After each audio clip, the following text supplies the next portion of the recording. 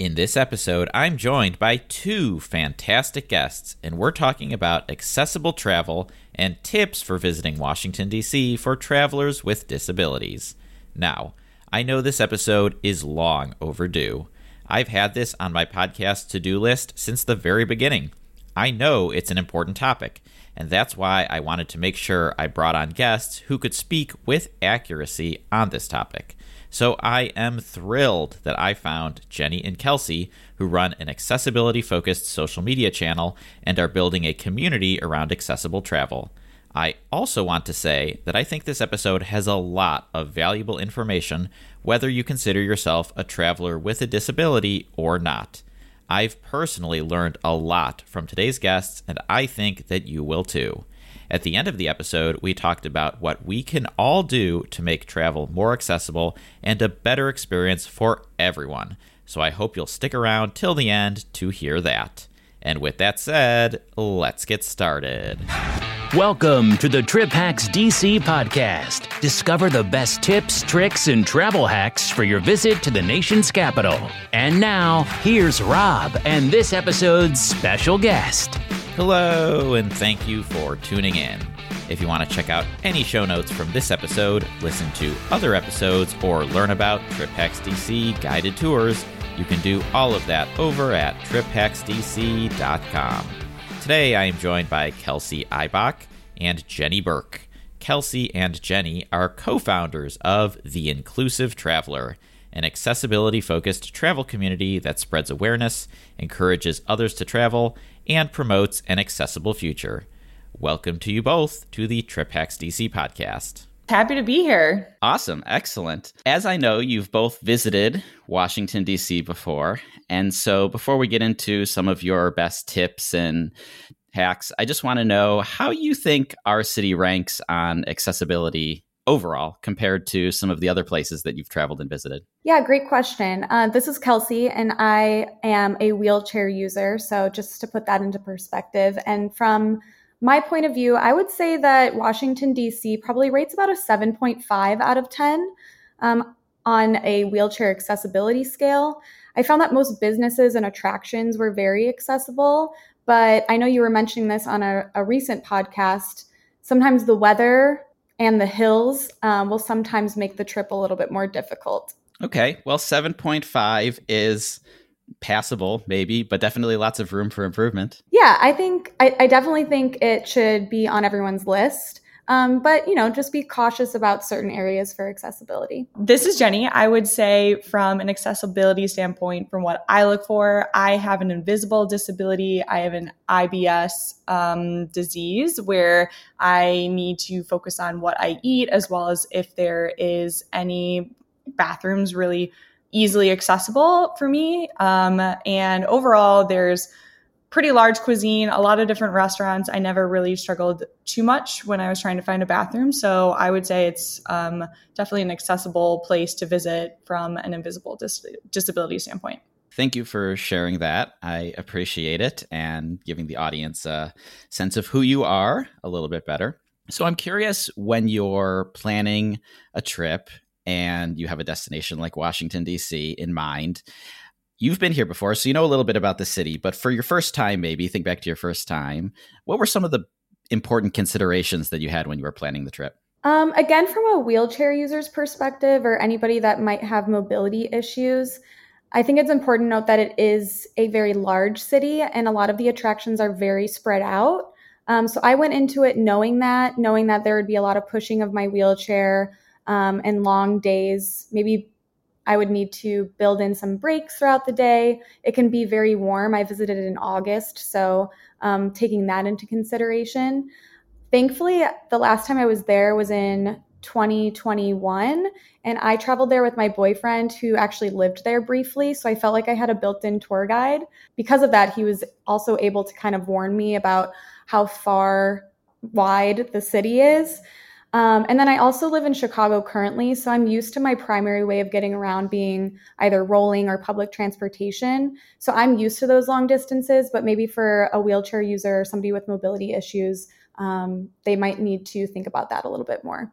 That's really interesting. I think weather is something that I think about a lot it's one of the most important topics generally for travel here, but I hadn't really thought of it from that angle before. So thank you for sharing that. And Jenny, is there anything that special considerations you look for? DC specifically, there wasn't anything that stuck out to me. But if I'm thinking about in general, the weather thing that Kelsey just brought up that point, it made me think of a different trip that I had. I went to Malaysia and it was during their monsoon season. So it was very humid and it was so hot. I had really never experienced that type of heat before.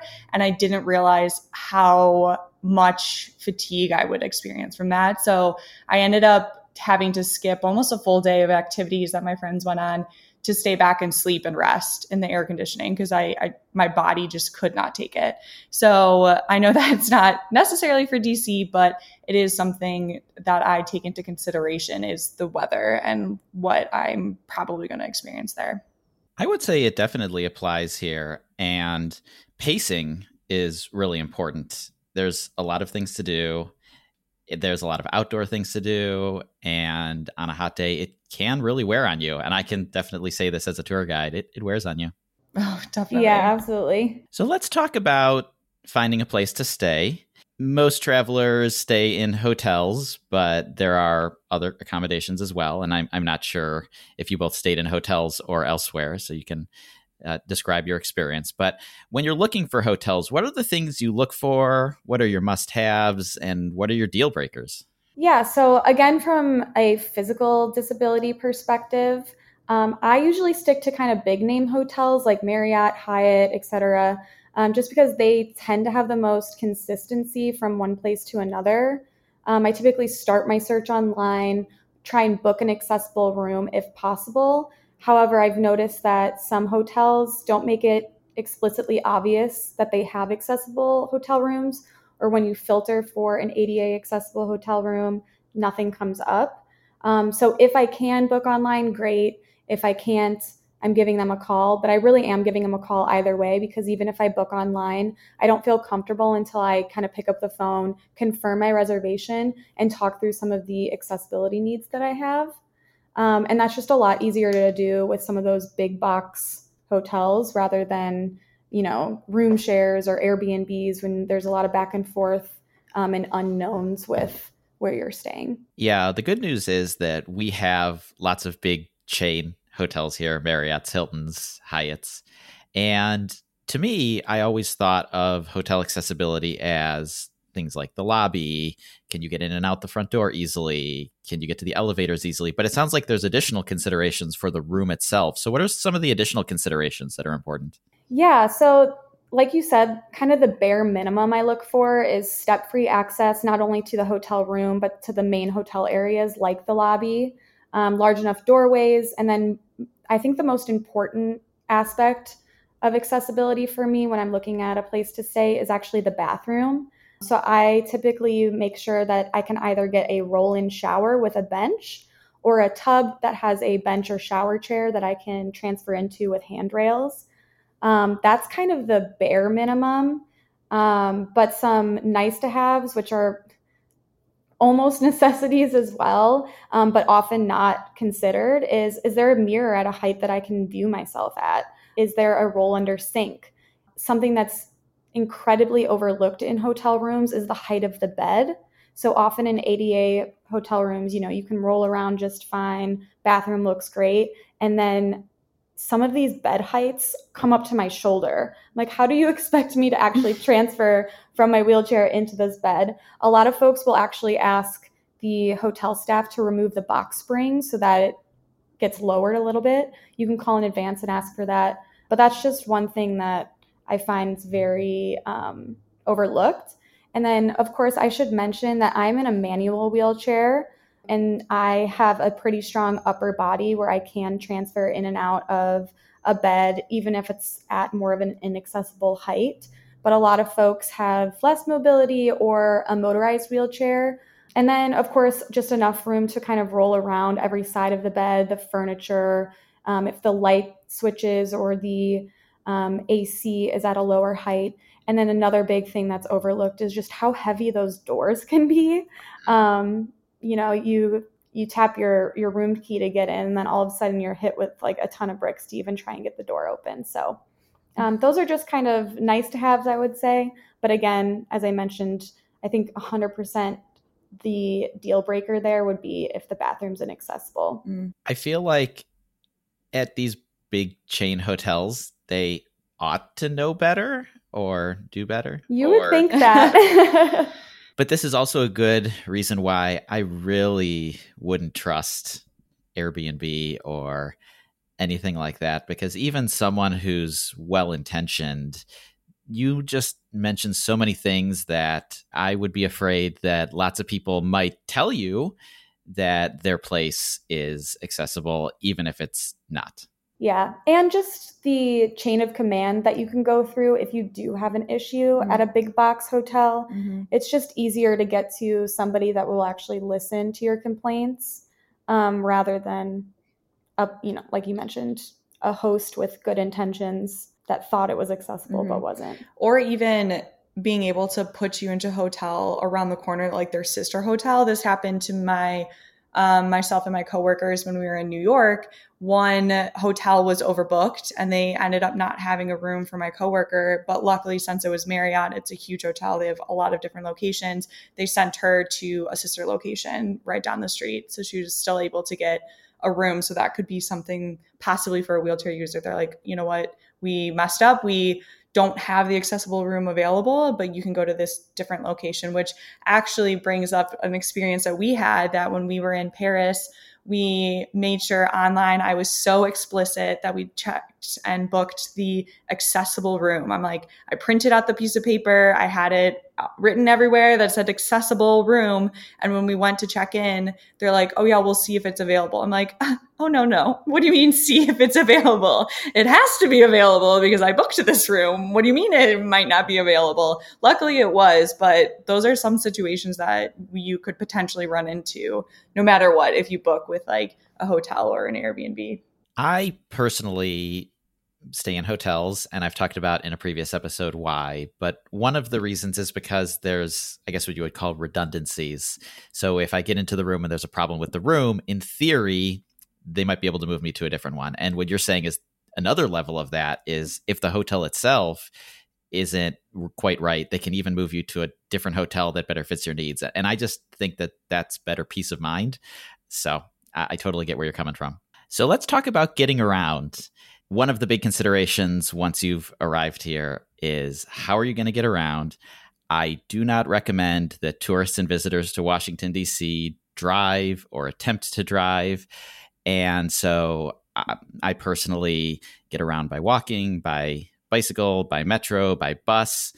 And so, our metro rail system is very popular, especially with tourists, and it is theoretically accessible, but I know it's not always 100% reliable. How was your experience riding the metro when you were in DC? I love traveling to large cities that have a public transportation system. Like I mentioned before, I was there with my boyfriend a few years ago. He's also a big fan of public transportation. And then, of course, us living in Chicago, we're pretty used to that being a main way to get around the city. As we know, I found it's true with most public transportation systems wherever you are. Sometimes it isn't the most reliable, right? Elevators are often out or other accessibility features are out of service and they're not always accurately reported. And it can really derail your day. If you check out a post on one of our Instagram accounts, you will see, we ran into a lot of that when we were traveling in Europe last summer.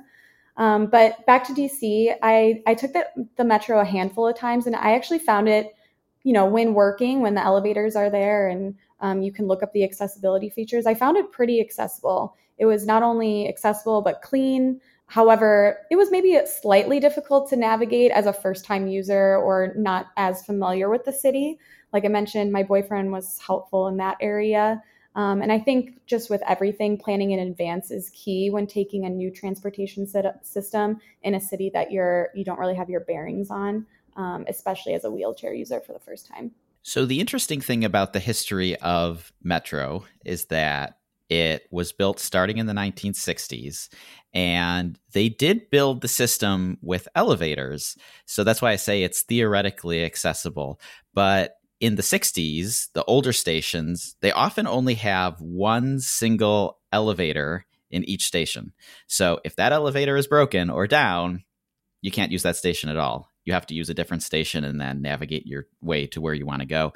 Whereas some of the newer stations, like on our Silver Line extension, which the most recent extension just opened less than a year ago, each station has multiple elevators. So if one goes down, then there's a backup, and you should always, in theory, be able to use those. So it seems like we're lucky that we have something, given the time it was built, but also frustrating that it's not quite up to modern standards. Yeah, that's a huge point in the disabled, or at least the mobility disabled community, is you almost feel like happy to be grateful with the bare minimum, but like there's definitely so much room to grow. And that's not just in DC, that's in plenty of cities. I want to also ask about riding the bus.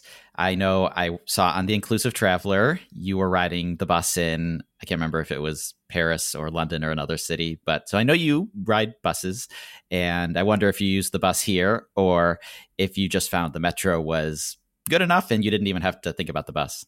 Again, we were there in 2021, and so this was still kind of in the times of COVID. What I really think is cool about the circulator bus in DC is that I know right now, I believe it's $1 to ride, which is incredibly affordable. But at the time during COVID, it was actually free. So it was incredibly easy for us to hop on and hop off without any repercussions per se. It's not like we paid to go to the wrong place. And because it is a circulator bus, it kind of just takes you in a general direction. We definitely used it a handful of times. I thought it was extremely accessible. I thought the drivers were actually very accommodating. They would help strap my wheelchair down, make sure I was safe before kind of pulling away, which you don't always get in the buses in Chicago, at least. They really don't care. But yeah, no issues there. So that's great. The circulator is extremely popular with visitors, especially the National Mall route, which is, I'm guessing, the one that you use because that's the one that most visitors use.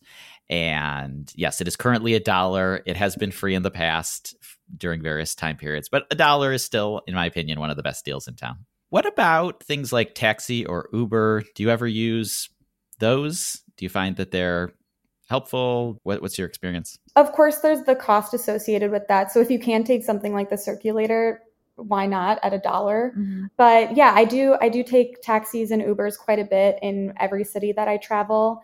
Here in Chicago, we actually have wheelchair accessible vans that are offered by both Lyft, Uber, and our taxi system, which is really nice. Sometimes the wait times can be a little bit longer. But I found when traveling, that's not usually the case. Mm-hmm. I think there's a huge opportunity there in a lot of, especially large cities like DC, to have a larger fleet of accessible vans that you can almost call on command. I know a lot of folks in the physical disability community will plan in advance a lot of their transportation with cabs or accessible drivers. But anything that we can kind of do on command is just like our peers is ideal. But with that, I do take plenty of taxis and Ubers that are not quote unquote wheelchair accessible, but rather just normal everyday sedans or SUVs. If I'm traveling by myself, I typically will take one that's more of a sedan and just kind of break my chair down and keep it in the car with me.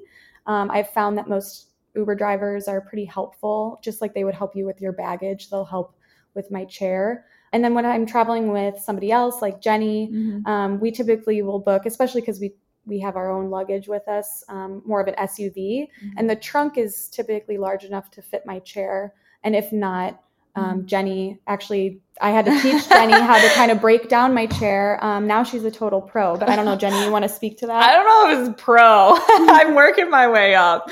But yeah, I think it can be like our safety net, knowing that we can get just a normal Uber. That obviously would be so much more preferred to get one that's wheelchair accessible, but to be able to get just a normal Toyota Prius if we have to and be able to quickly break it down. I think it's helpful to have someone that you're traveling with to also kind of talk with the Uber driver just to put them at ease, because sometimes they get confused when they arrive and see a wheelchair user and an able-bodied person being like, oh, I didn't realize that I was doing a wheelchair user. We're like, oh, no, it's totally fine. This is super easy. Kelsey can just quickly transfer in. I can quickly break it down. Like, don't even worry about it. And I don't want to maybe necessarily associate it to like breaking down a stroller, but like it's kind of the same concept that if someone has like a large stroller that they need to break down and put in the trunk, an Uber driver would never have a second thought about it. So it doesn't need to be as complicated or decline a ride because of that. So Washington, D.C. is interesting because a lot of the city is relatively new, relatively young, especially the downtown area. It's fairly young, but we still have some old neighborhoods. We have historic Capitol Hill, and then we have Georgetown, which is very, very popular with tourists and visitors. And in Georgetown, there's a lot of brick sidewalks, there's cobblestone, there's giant hills. I think you mentioned hills earlier being something that you consider. So do you have any tips for visiting these kinds of places? Yeah, so as a wheelchair user, if I'm being completely honest and candid, places like Georgetown or those that have, a lot of bricks or cobblestones, I really try and avoid those if I'm traveling solo, or I have to be very strategic about visiting when I do go. But if I have somebody with me, like Jenny or my boyfriend, I can typically get through most of it myself and then usually ask for a little bit of help here and there. But yeah, like I mentioned, I'm pretty strategic about visiting those places so that I don't overdo it. I say like, I'd love to see it. Maybe I'm just there for an hour, or I really pick out the best route to get to the few places that I need to be. I know a lot of wheelchair users opt for a motorized attachment to their chair when traveling that lifts their front caster wheels, the small wheels at the front of your wheelchair. Those are the most problematic that get kind of stuck in those little crevices. And that typically helps. I don't have one of those. I'm looking into it. I do have a motorized attachment that doesn't lift my front wheels, so it's not as helpful in those situations. But I think that is, albeit a costly accommodation, definitely something to consider if you are going to be traveling a lot in those areas. And then I don't know, Jenny, you can speak to some of the help that I've needed. Yes. Yeah. I think sometimes when we're traveling and we notice that the location that we want to go to is either directly in front of us with a curb, or we would potentially have to go around a mile, or maybe not a mile, but a really long distance to go where the curb cut is. And so Kelsey has taught me how we can pop her up over the curb. This is more specific to manual wheelchair users, and Kelsey has been trained on to do that, and she taught me how to do it, but it's been definitely helpful for us to get to a location faster. And we've taken some tumbles before, but I mean, we laughed it off. Everyone was fine. And it got us there quicker, and we were giggling along the way. Yeah. So I think it's great that you have the kind of relationship where you can, as you say, take a tumble together. And this is a really great conversation so far, but let's take a quick break and refill our beverages because I've got lots more questions for you both.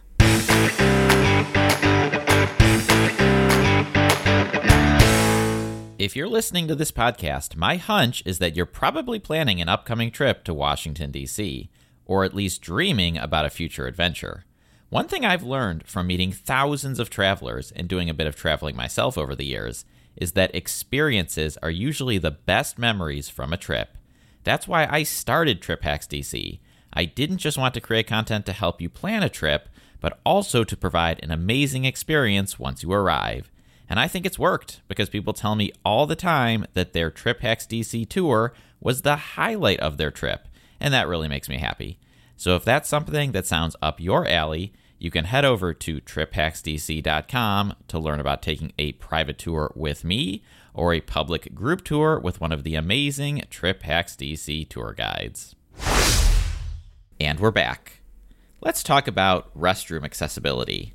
Before the break, we were talking about Georgetown, and some neighborhoods in DC, like Georgetown, unfortunately don't have plentiful public restrooms. And if you're a big coffee drinker like me, you think about things like this. Where am I going to find a restroom when it's time to go? And I'm curious, what kind of research do you do prior to a trip when it comes to restrooms? And what do you do if you go to a neighborhood like a Georgetown? How do you navigate a situation like that? if I'm going somewhere for an extended amount of time, a destination, maybe like a museum or, where I'm going to be there for a few hours, I might look into the accessibility of a restroom. But honestly, I usually don't. I will say that if I'm going to a place like a Georgetown or, where there might be smaller pubs or smaller venues, I try and at least get my bearings of where the closest hotel or Starbucks is. Because those are two that usually have accessible bathrooms. I know in a Georgetown, there might be a step or something to get in, but like Jenny mentioned, maybe she can pop me in. And then once you're in, you're okay. If that means I have to buy a water or a coffee, I will. But oftentimes I've found that they're pretty accommodating for somebody that has a visible disability.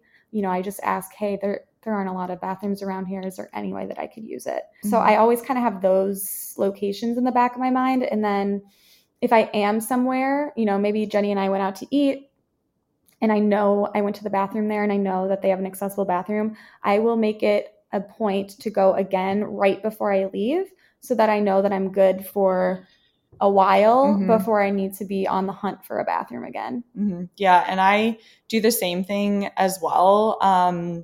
I look for hotels and Starbucks also because I have ulcerative colitis, and with this disease, my intestines are damaged and I can't potentially control my bowel movements. So when you're talking about, the morning coffee, you have to go to the bathroom right after it. It's for me, and it could potentially happen at any moment as well. So anytime I go out to eat, I really, really try to make sure that I go to the bathroom before I leave the restaurant, or I always keep an eye out on hotels or Starbucks is my safe space. Chipotle normally has really clean bathrooms as well. And I've definitely had to rush there quickly before, and I'll buy something after if they look at me. But most of the time I'm like, can't talk right now. I'll be right back, I promise. But that can be something that can be worrisome when I'm traveling out for like long periods of day. But luckily, at least for me, I don't need to worry about the accessibility aspect of it. It's just more, is there one there? Yeah, so I guess I kind of incorrectly lumped two things together here. There's physical accessibility of the restrooms, and then there's just availability of them, which are their own challenges, right? And I do want to just reiterate your point that it's good to take opportunities when you have them, when there's a restroom right here and I can use it. Metro stations in DC do not have public restrooms. Now, some of the newer ones in the suburbs do. I took a trip way out to Virginia to go to a specific restaurant I wanted to go to, and I was blown away with how nice the restrooms are in those stations. But the ones in the city, the older ones, don't have them. And I've never tried this, but I've heard that if you find a station manager and ask very politely, they might let you use theirs. But there's really no guarantee. Yeah, I mean, being from Chicago, there aren't public restrooms at any of the Chicago station stops for the most part. So we're pretty used to not being able to use them there. But yeah, I know it's sad that we have to rely on the kindness of big box businesses like Starbucks. But yeah, there's definitely some room to grow in that department. That made me actually think of a time. So when I first got diagnosed in like 2011, my doctor, so this was in Michigan, my doctor gave me, I called it my potty pass, but it was a card that described my condition so that any entity in Michigan had to legally let me in immediately.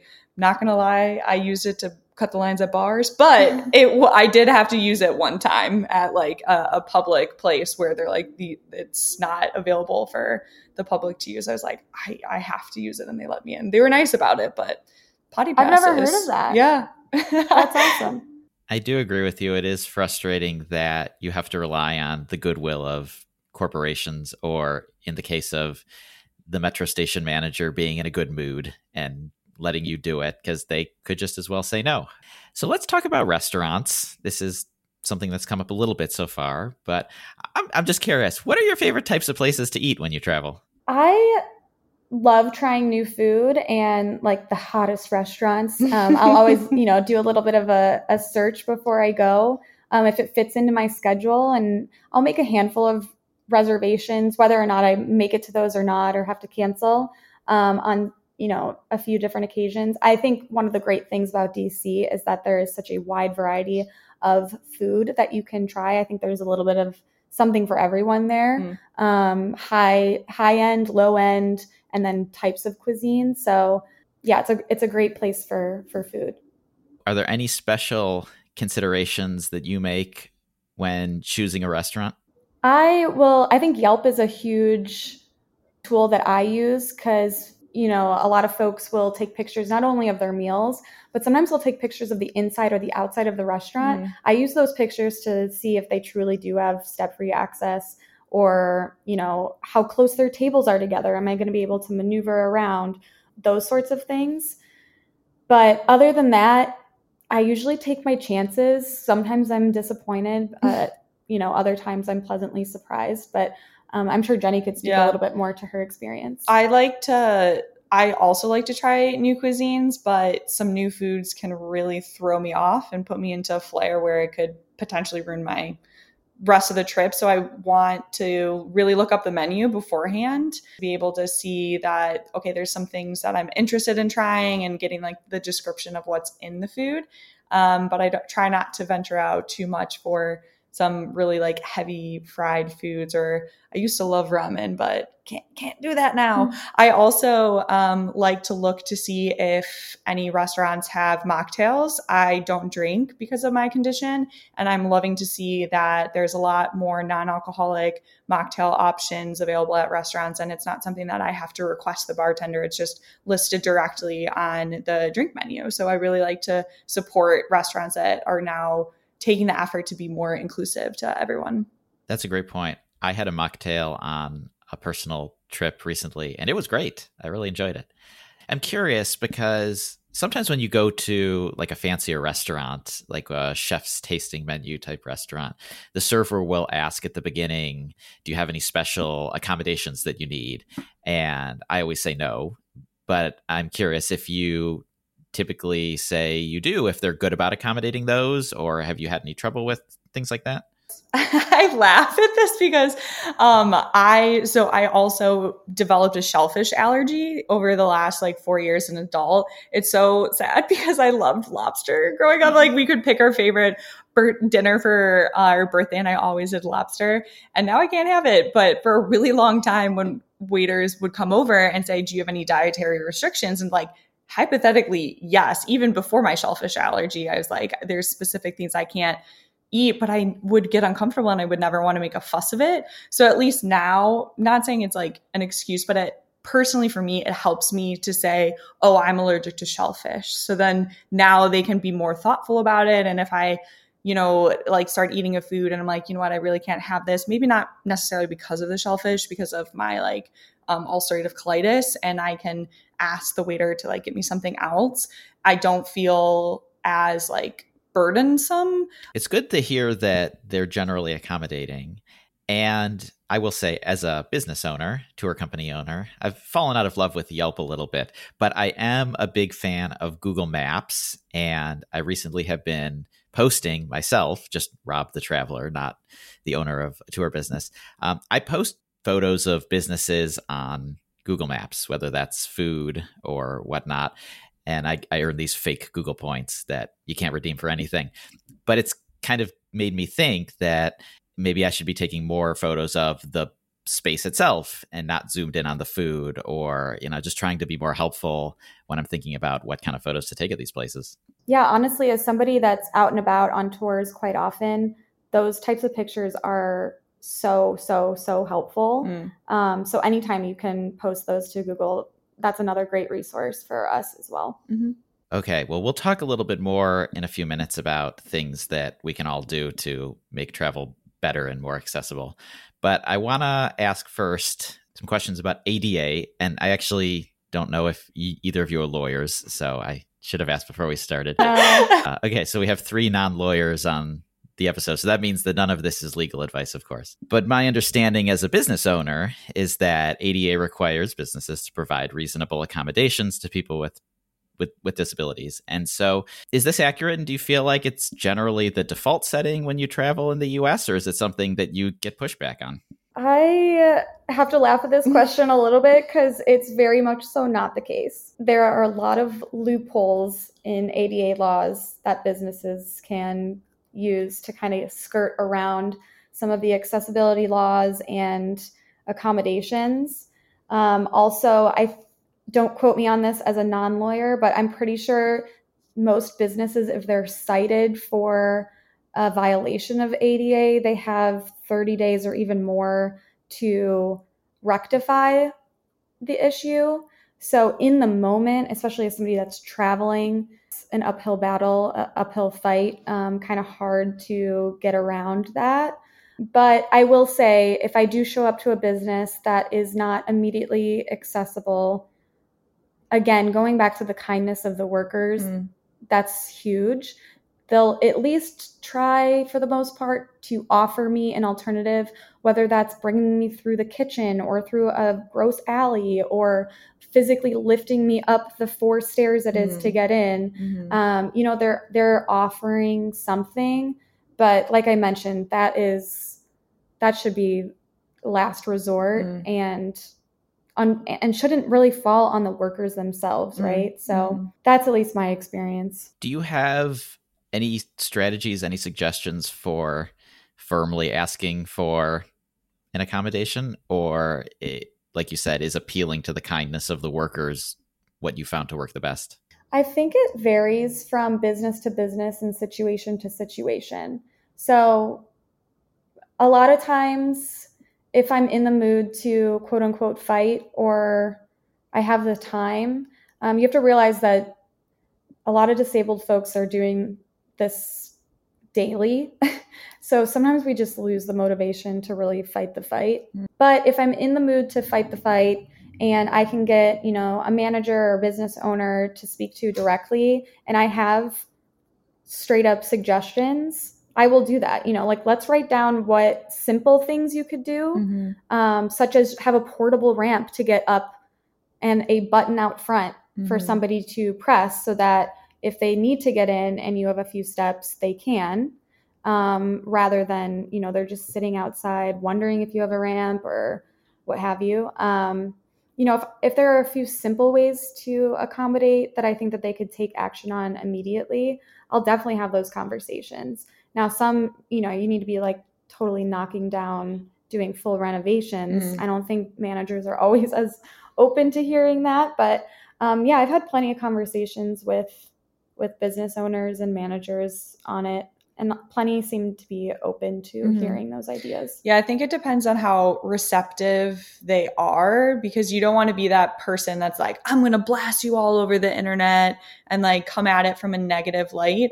I think a lot of times people are uneducated and unaware, and they're open to changing it. They just don't know what they don't know. And if we're able to do it in a meaningful way, there is a higher chance that they will take a change and make an improvement versus coming at them or them coming at you. And it's just like a very negative interaction. I don't think that's going to benefit anyone in that situation. I am a member of a group of other tour company owners, and there was a discussion recently that kind of disappointed me, I suppose you could say. And it was someone who was writing to say, I have a customer who's written me and made a request for an accommodation. And basically they said, how can I satisfy this legally? What's the minimum I need to do to be compliant, right?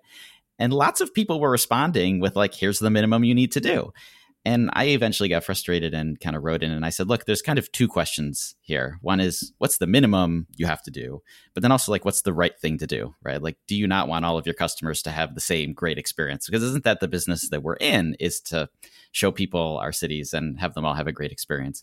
But I can see how this would be an uphill battle when people are trying to do the bare minimum. And even if it might be a question of education or it might not. I don't think that people realize the amount of money that they're missing out on by excluding people with disabilities. We have billions of dollars to spend, and we're not spending them on businesses that are doing the bare minimum. Right. There's studies out there that saying people with disabilities spend more money because they typically come not alone, with like at least one other companion. So that's a minimum of 2 people. And there's a a large population of aging people out there, or people with mobility issues. Like there's a huge demographic of people with disabilities, and everyone will have a disability at some point in their life, whether it's situational, temporary, permanent. And so there's a lot of ROI there that a company could do those potentially simple fix, and you get that money back tenfold. And now you have a huge, larger population to make up a lot of that money. And I think that's been true of my experience as well with many of the guests who have come on my tour. A few other considerations I want to ask about, and you might not know these from personal experience, but maybe you can share some tips if you have them or know someone who's had them. First is service animals. Do you ever travel with a service animal? And do you have any tips for best practices or anything like that? Yeah. So I have a golden retriever service animal that I travel with some of the time. As far as tips for traveling with a service animal, I often have people come up to me and say, "Wow, you're so lucky that you get to travel with your dog." And I'm like, "Well, yeah, I do love traveling with my dog, but it is kind of like traveling with a toddler. You know, I have to pack more. I have to be considerate of another living thing that's with me. And I want non-disabled or non-service dog users to know that a service dog truly should be treated when they're vested as a piece of medical equipment and not a pet. I think it's really cute when you see a working dog. Trust me, I get really excited when I see other service animals as well. But, you know, making kissy faces or talking to the service animal or reaching out to pet them is all dangerous for the service dog handler, because then they are distracted and not kind of in work mode if they're being summoned by another person that's walking by. I thankfully have a visible disability when I'm traveling with a service animal, but I know a lot of folks that have invisible disabilities that travel with service animals have a lot harder of a time because people question their disability. And you can imagine that talking about your disability on a daily basis or being asked about it can sometimes feel very invasive or personal. And having to defend that you actually have a disability is tough. So I think, of course, there's a lot of folks that have abused, you know, slapping a vest on their pet so that they can bring them on an airplane and that sort of thing. But if you can treat the person with the service animal with the respect that you would want, talking about something very personal to you, I think that that's a really important thing to note. And I think also being just cognizant of the service animal in your surrounding. I was traveling last week with a coworker. We were in San Francisco and she had a service animal and the dog was smaller. It wasn't a large golden retriever. And when we were in a crowded area, the dog accidentally got kicked a little bit because it was small and people were not paying attention. And so from then on, she really had to stay off to the side and like wait until everyone had gone through the buffet line, or like wait until everyone had gone to the elevator, because the people weren't aware of their surrounding. So again, just being like respectful of people's spaces is another thing to remember. I've had a few service dogs on my tours over the years. And one thing that I didn't fully appreciate until I had them on my tours is that they're not there for fun. They're there to work. They're there to assist the person that they are working for. And so the dog isn't necessarily having a great time on the tour or seeing the sights. It's there working and working hard in many cases. One other that I want to ask about is ASL. If you are hearing impaired, if you are traveling with someone who can kind of be your translator or interpreter, that is helpful, but not everyone can do that. Sometimes you have to travel solo. And so are you familiar with best practices or tips for people who are traveling solo or without an interpreter? Yeah, this one, I don't think that we can necessarily speak on fully because we're not deaf or hard of hearing ourselves. When I know that Washington, D.C. has that large ASL population because of the university. And I really, last time I was there, I tried to make an effort to go to some of the different restaurants or places over there that support that population. So the only really thing that I can speak on for that would be trying to support different businesses or locations that support the deaf and hard of hearing community. But I think that there's things out there. I did a quick Google search to see if there's an ASL app. It looked like there's something out there, but that's just not an area that we can really speak on intelligently because that's not our lived experiences. It's really interesting as technology gets better and better. If you think about 20 years ago, you couldn't have a Zoom call with an interpreter, right, on an iPad or an iPhone. Those things didn't exist. You had to have a physical person there with you. And I don't know what it will be like in 10 years. We can kind of see what's out there now, but it seems like things are always changing. Maybe a minimum that people could do is trying to learn basic ASL signs. So if you're thinking like, oh, you're traveling to a new country, you at least try to learn hello, goodbye, thank you, please, etc. Try to learn some of those basic signs for people that you might interact with. So then that way you could at least try to communicate a little bit, be respectful, maybe signify like understanding what is the sign to say that you're deaf or hard of hearing, because there is a specific ASL sign for that. So if you can know what that looks like now from then on, you can be like, okay, I now know that this person is deaf or hard of hearing. I should try to make better accommodations for them, or I try to connect them with something. So that could be something that you could try to make the effort for doing. That's a really good tip. I feel like I should go learn some more signs now. I could definitely be better at that myself. Yeah, I think at the minimum, it's relatively easy to learn the alphabet. Yeah. And then you could at least spell a few things out to get you to a place where maybe you understand that they're hard of hearing or, what they need. And then, of course, thank God we all have phones in our pockets these days with things like notes apps or text messages. So if you do need to, once you get over the hi, hello, I'm hard of hearing, you could maybe pull out your phone and do some of that. And then from a tour guide perspective, I'm just curious, I'm turning the tables on you a little bit. Have you had anybody on your tours that required an ASL service? So there's been different scenarios. There's been some people travel with family or friends who kind of act as their interpreter. And in other cases, yes, they will request an interpreter. So let's wrap up with how we can all do better. Because like I said at the beginning, one of the missions of the Inclusive Traveler is to promote an accessible future. And I think there's something we can all do, from business owners to tour guides to fellow travelers. And I think about myself when I travel. So let's start with businesses in the travel and tourism industry. What can businesses in destination, so we'll exclude the airlines because they've got lots of their own issues, but businesses in destination, what can they do to make travel more accessible? I think first and foremost is everybody has a website these days, right? But it can be really hard to find the accessibility or accommodations that are offered at a business online, making it, sometimes I just write that business off completely if there's nothing on their website because I don't have the energy to call. So I think making it explicit of what you offer on your website, front and center, don't hide it in the footnotes, just have a tab for accessibility, and have somebody that you can call for more information. Just make it very, very obvious of what you offer.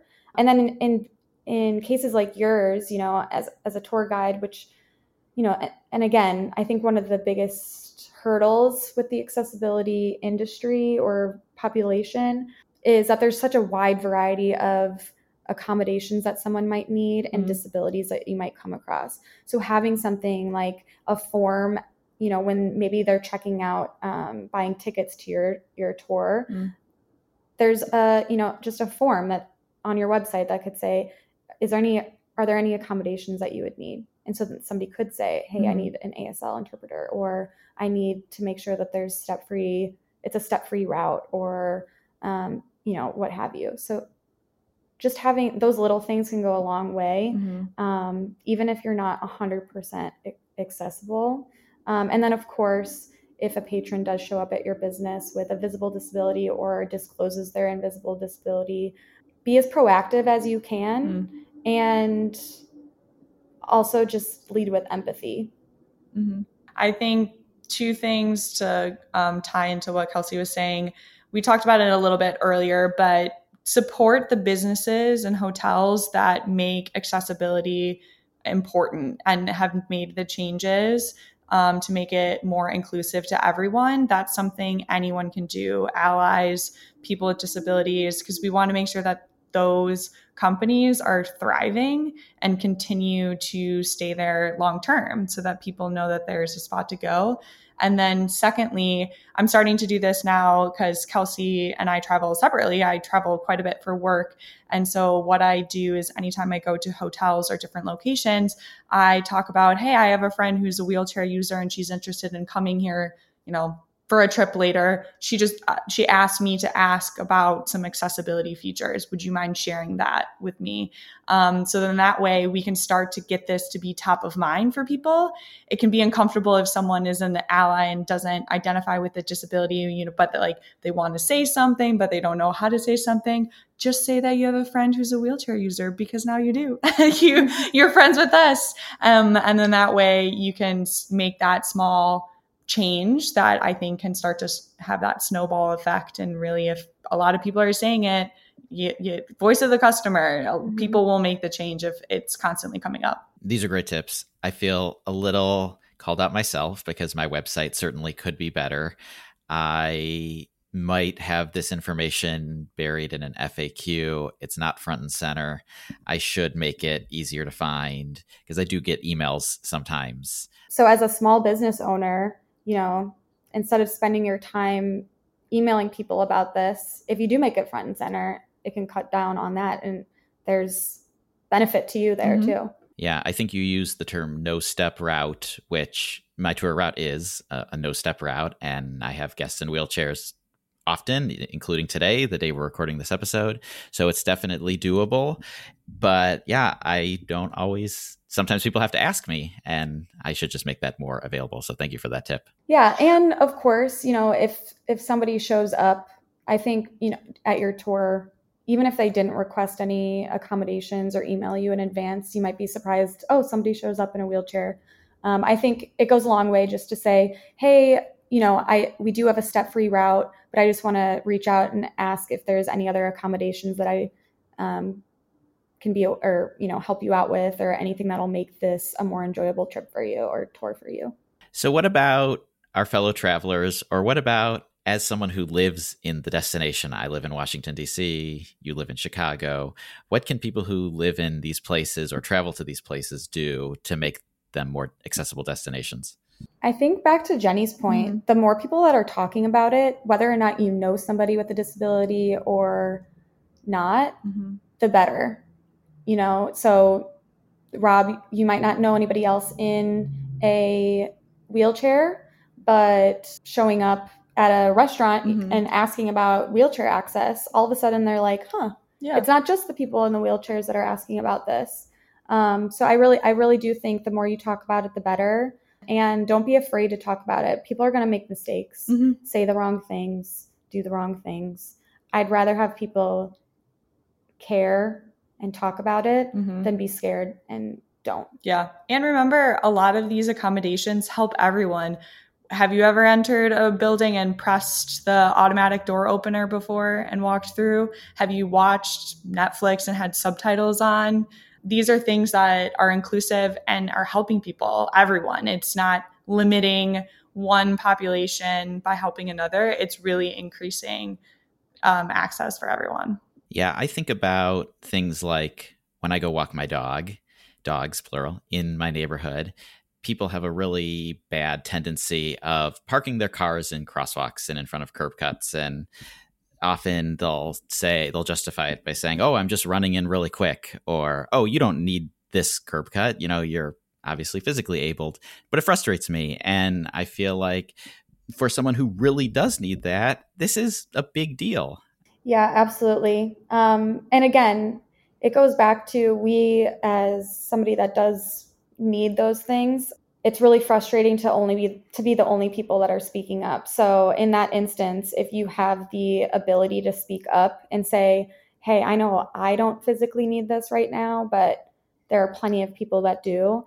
And then to Jenny's point, not only that, but that's blocking somebody maybe that has a stroller that's trying to cross the street, or, carrying something that's heavy and they can't step down a step. Some of the elderly population really needs those curb cutouts. So it's not just affecting the one wheelchair user that you might see, but probably won't that day. There's way more people that are affected by it than you think. Great point. Why don't you go ahead and plug The Inclusive Traveler? Tell everyone who's listening where they can find you, where they can follow you, all that good stuff. Yeah, absolutely. So you can check us out on Instagram at The Inclusive Traveler, as well as TikTok at The Inclusive Traveler. You'll find anything from some of the stories that we told today to tips and tricks for both able-bodied folks and disabled folks, and we hope to see you there. Mm-hmm. Thanks for listening to the Trip Hacks DC podcast. To see the show notes from today's episode, get additional resources for planning your trip, or to book a Trip Hacks DC guided tour, visit triphacksdc.com.